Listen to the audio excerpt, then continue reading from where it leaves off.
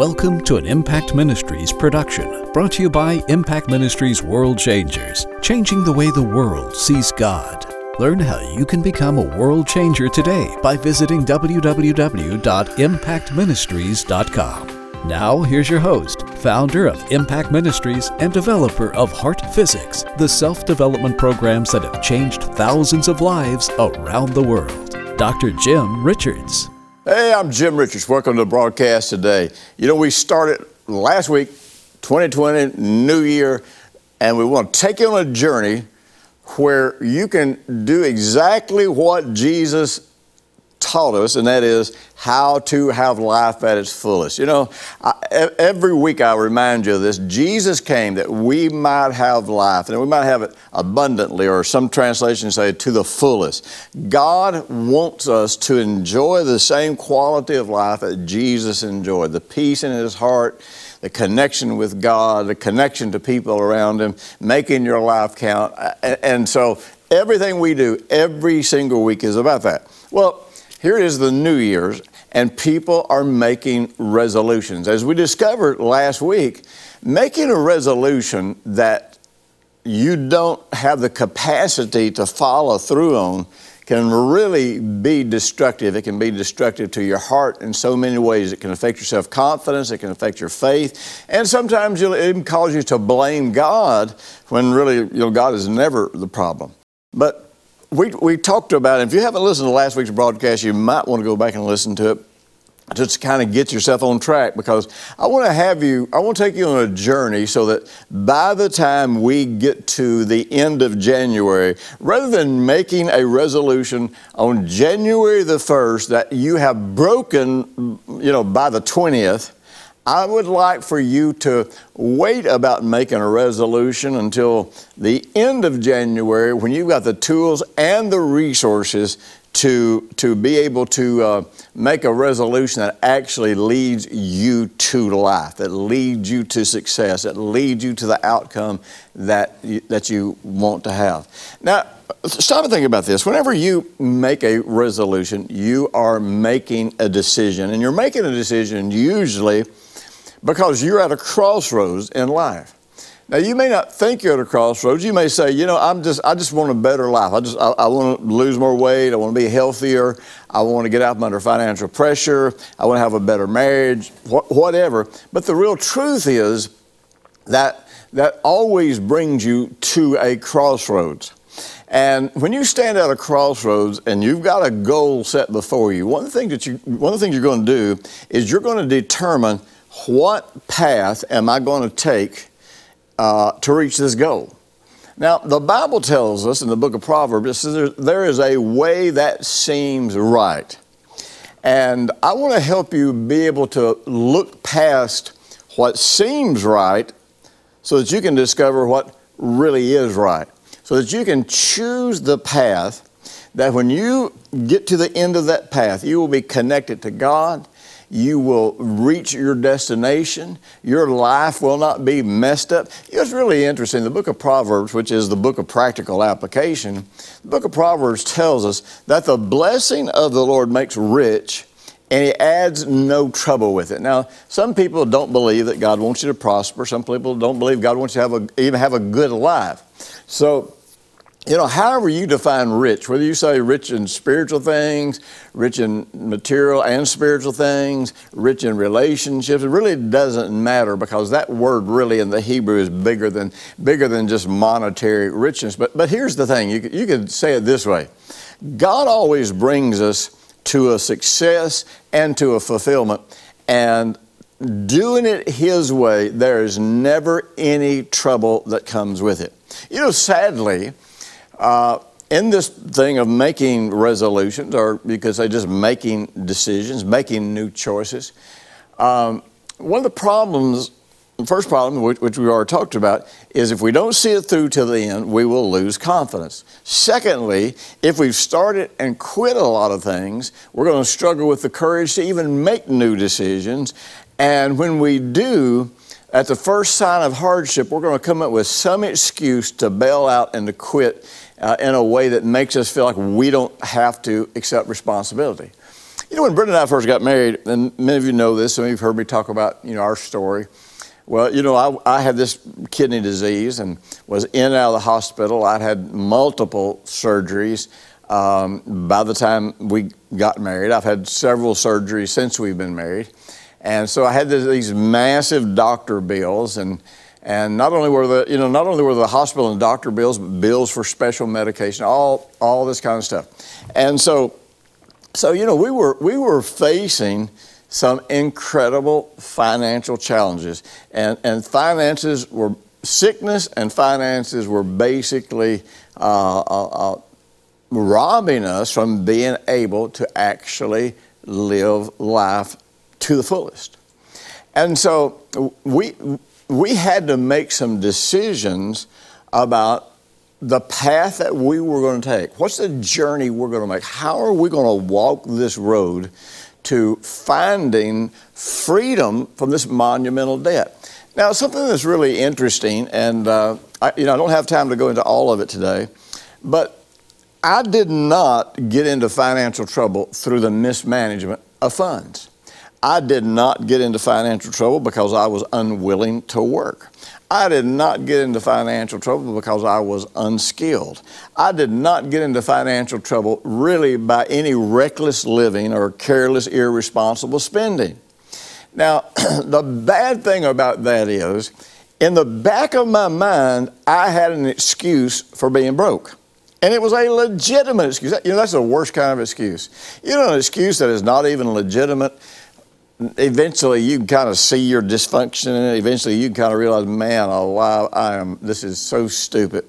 But when you have a very legitimate reason, I didn't even mismanage my health to get sick. I was born with a congenital kidney disorder that ultimately led almost to my death when I was 28 years old.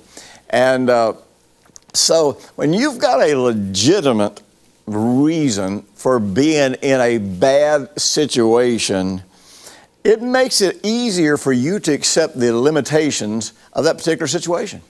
And so I was able, without guilt, to accept the financial limitations that were on mine and Brenda's life, and affecting our marriage, affecting our children, affecting our future, affecting our destiny.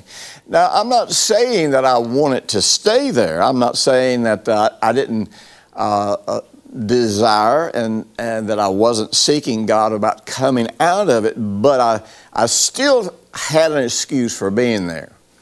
Well, having an excuse for being in a bad financial situation like that, it's almost like saying, okay, God is my Father. He has provided all these resources for me, and He's given them to me freely, and He's shown me how to access them, but I still have an excuse for not being here. No, I don't. It doesn't matter how legitimate the excuse is. Based on what God's done in Jesus, I have no excuse for staying in the curse. I have no excuse for living outside of the realm of the promises, other than the real truth is what I believe in my heart. And so, I had to really deal with some heart issues in order for Brenda and I to come out of just these dire situations and to provide the life that I wanted. So it doesn't matter if you're dealing with money, it doesn't matter if you're dealing with health, it doesn't matter if you're dealing with marriage, it doesn't matter if you're dealing with a kid, no matter what you're dealing with. If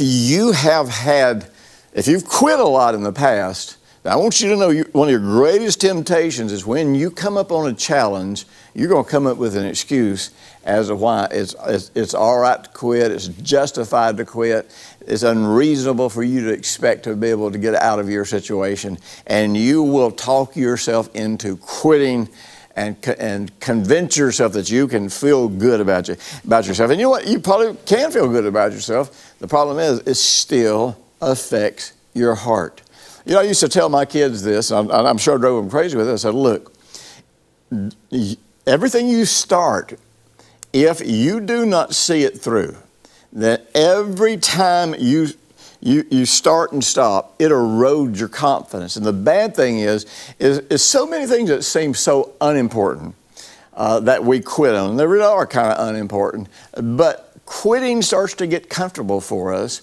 And so before long, we come up against a challenge that is life-threatening, or a challenge that can affect our marriage, our income, our future, our dreams, our calling, our destiny. And we have become comfortable with quitting, and suddenly we quit on something and our life takes a turn for the absolute worst.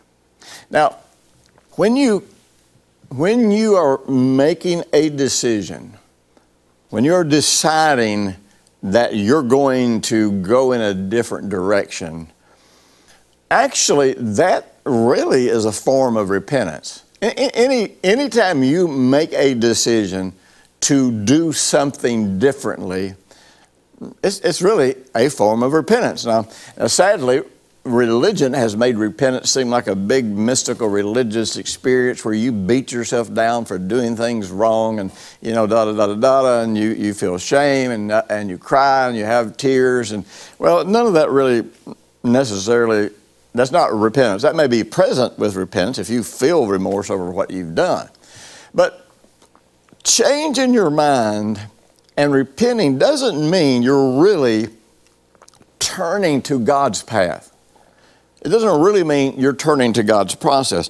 I will never forget, as a new believer, reading this scripture in 2 Corinthians 7, and I tell you, it rattled my world. The Apostle Paul had written the Corinthians a letter, challenged them about some of the really messed up beliefs that they were developing, and accepting immorality as being all right, and somehow or another, by the grace of God, it didn't matter if you were immoral or whatever. And so he wrote them this letter and challenged them. And in 2 Corinthians 7:8, the second letter that he writes them, he says, "For even if I made you sorry with my letter, I do not regret it, though I did regret it at the time." In other words, I felt bad about doing it, but ultimately, by the way, these words regret may not be the same in the Greek. I don't really remember. But even though I might have written you, there's a part of me that I was sorry that I had to do it, but I'm not sorry as far as the outcome that it can bring into your life. Now listen to this. He says, "For I perceive that the same epistle, the same letter, made you sorry, though only for a while. Now I rejoice, not that you were made sorry, but that your sorrow led to repentance. For you were made sorrow in a godly manner, that you might suffer loss in nothing.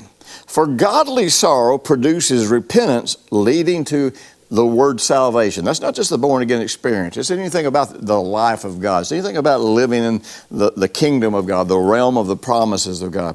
So he says this godly sorrow produced a repentance that led to salvation, not to be regretted or not to be repented of. But the sorrow of the world works death. Man, I'll tell you, it rocked my world when I read this. I'm telling you, this was like after I'd been saved about a year, and I was on one of those real long fasts where, I'll just pull myself apart and just pray and read the Word and meditate and seek God.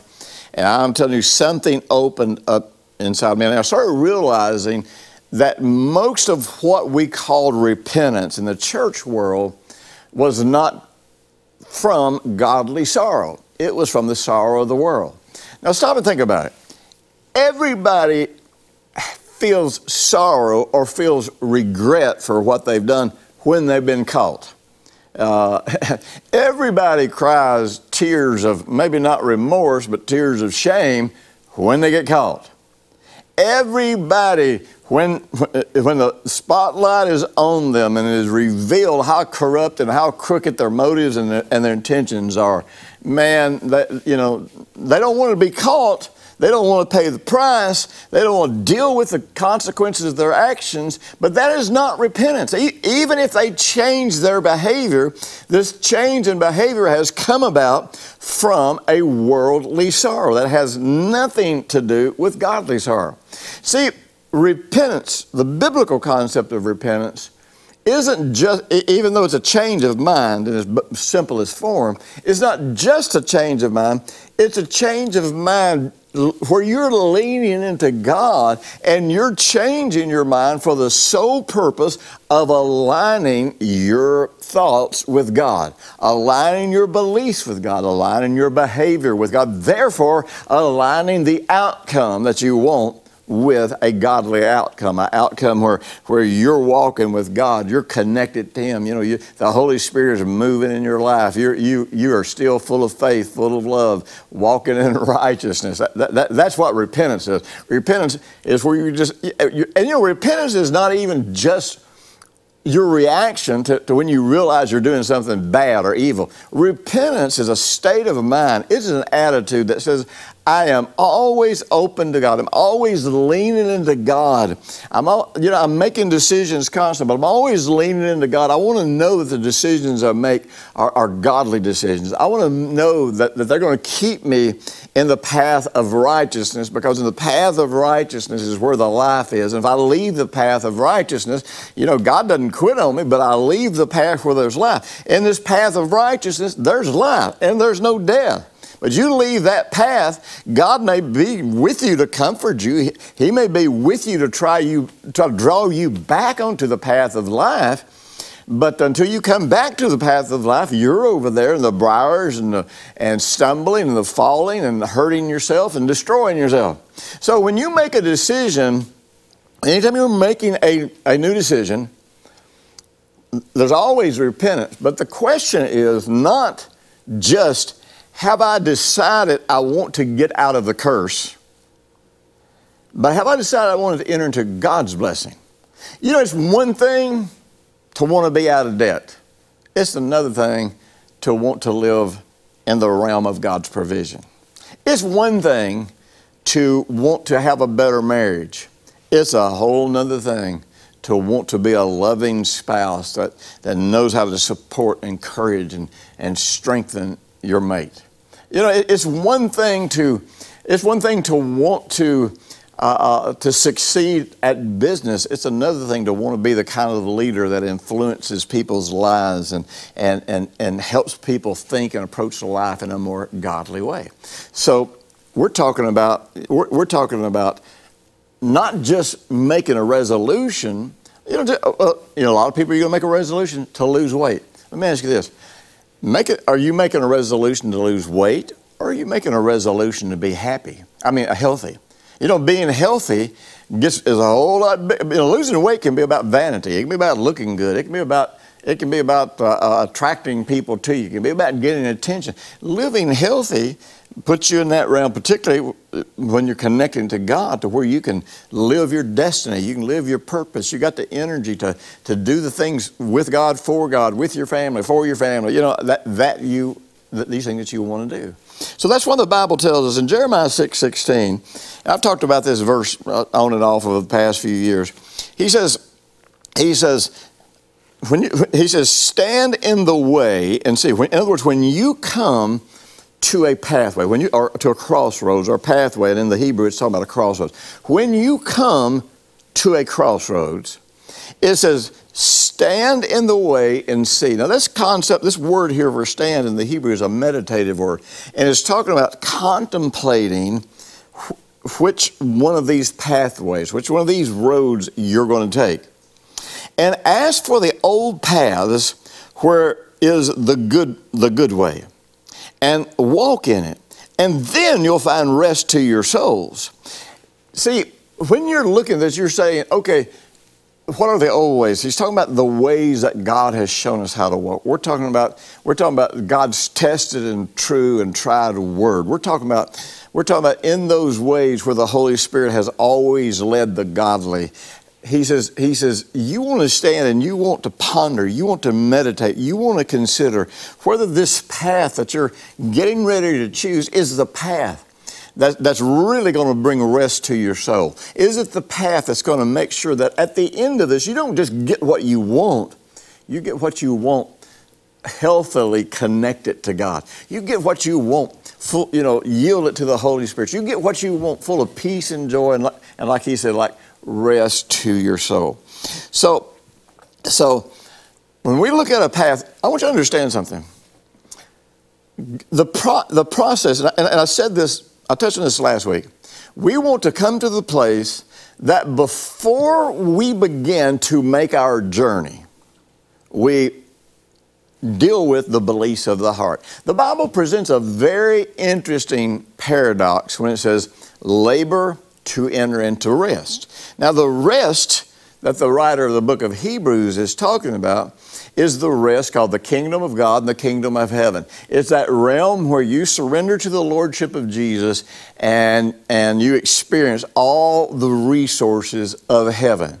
And so this rest is really where you're reaching that goal of the better life, that goal of a healthier life, that goal of a better marriage, that goal of being happier. And so there's a paradox in to do that. This is labor to enter into rest. Now, the laboring is not the earning of the prize.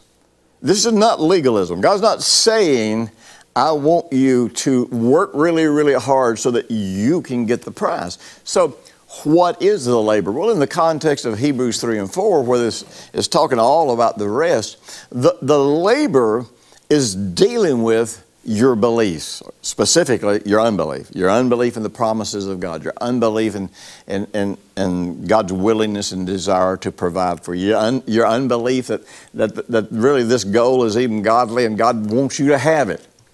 So the labor that we do is to deal with the beliefs of our heart, to persuade our heart to believe the truth. Now, when we are fully persuaded in God's truth, then we enter into rest. And the amazing thing is, in that rest, we find the heaven on earth. We find the goal. We find the prize that we've been seeking it. But we find it, and pretty much effortlessly. And really, the finding of it, the bringing about of it is effortless.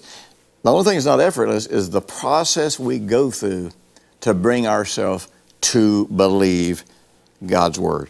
Now, there is a process that we go through in persuading our heart. It doesn't matter if you're persuading your heart something good or something bad. And it doesn't matter what the goal is.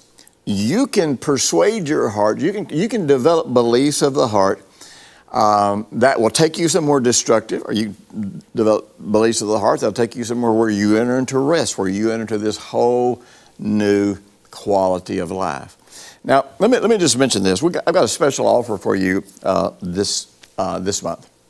If you want to make this journey, I'm going to offer to you 2 of the tools that are the most powerful that you're going to use to put off old beliefs, destructive beliefs, put on new beliefs, but very specifically to take yourself down this pathway that will lead you to the kind of success that I'm talking about.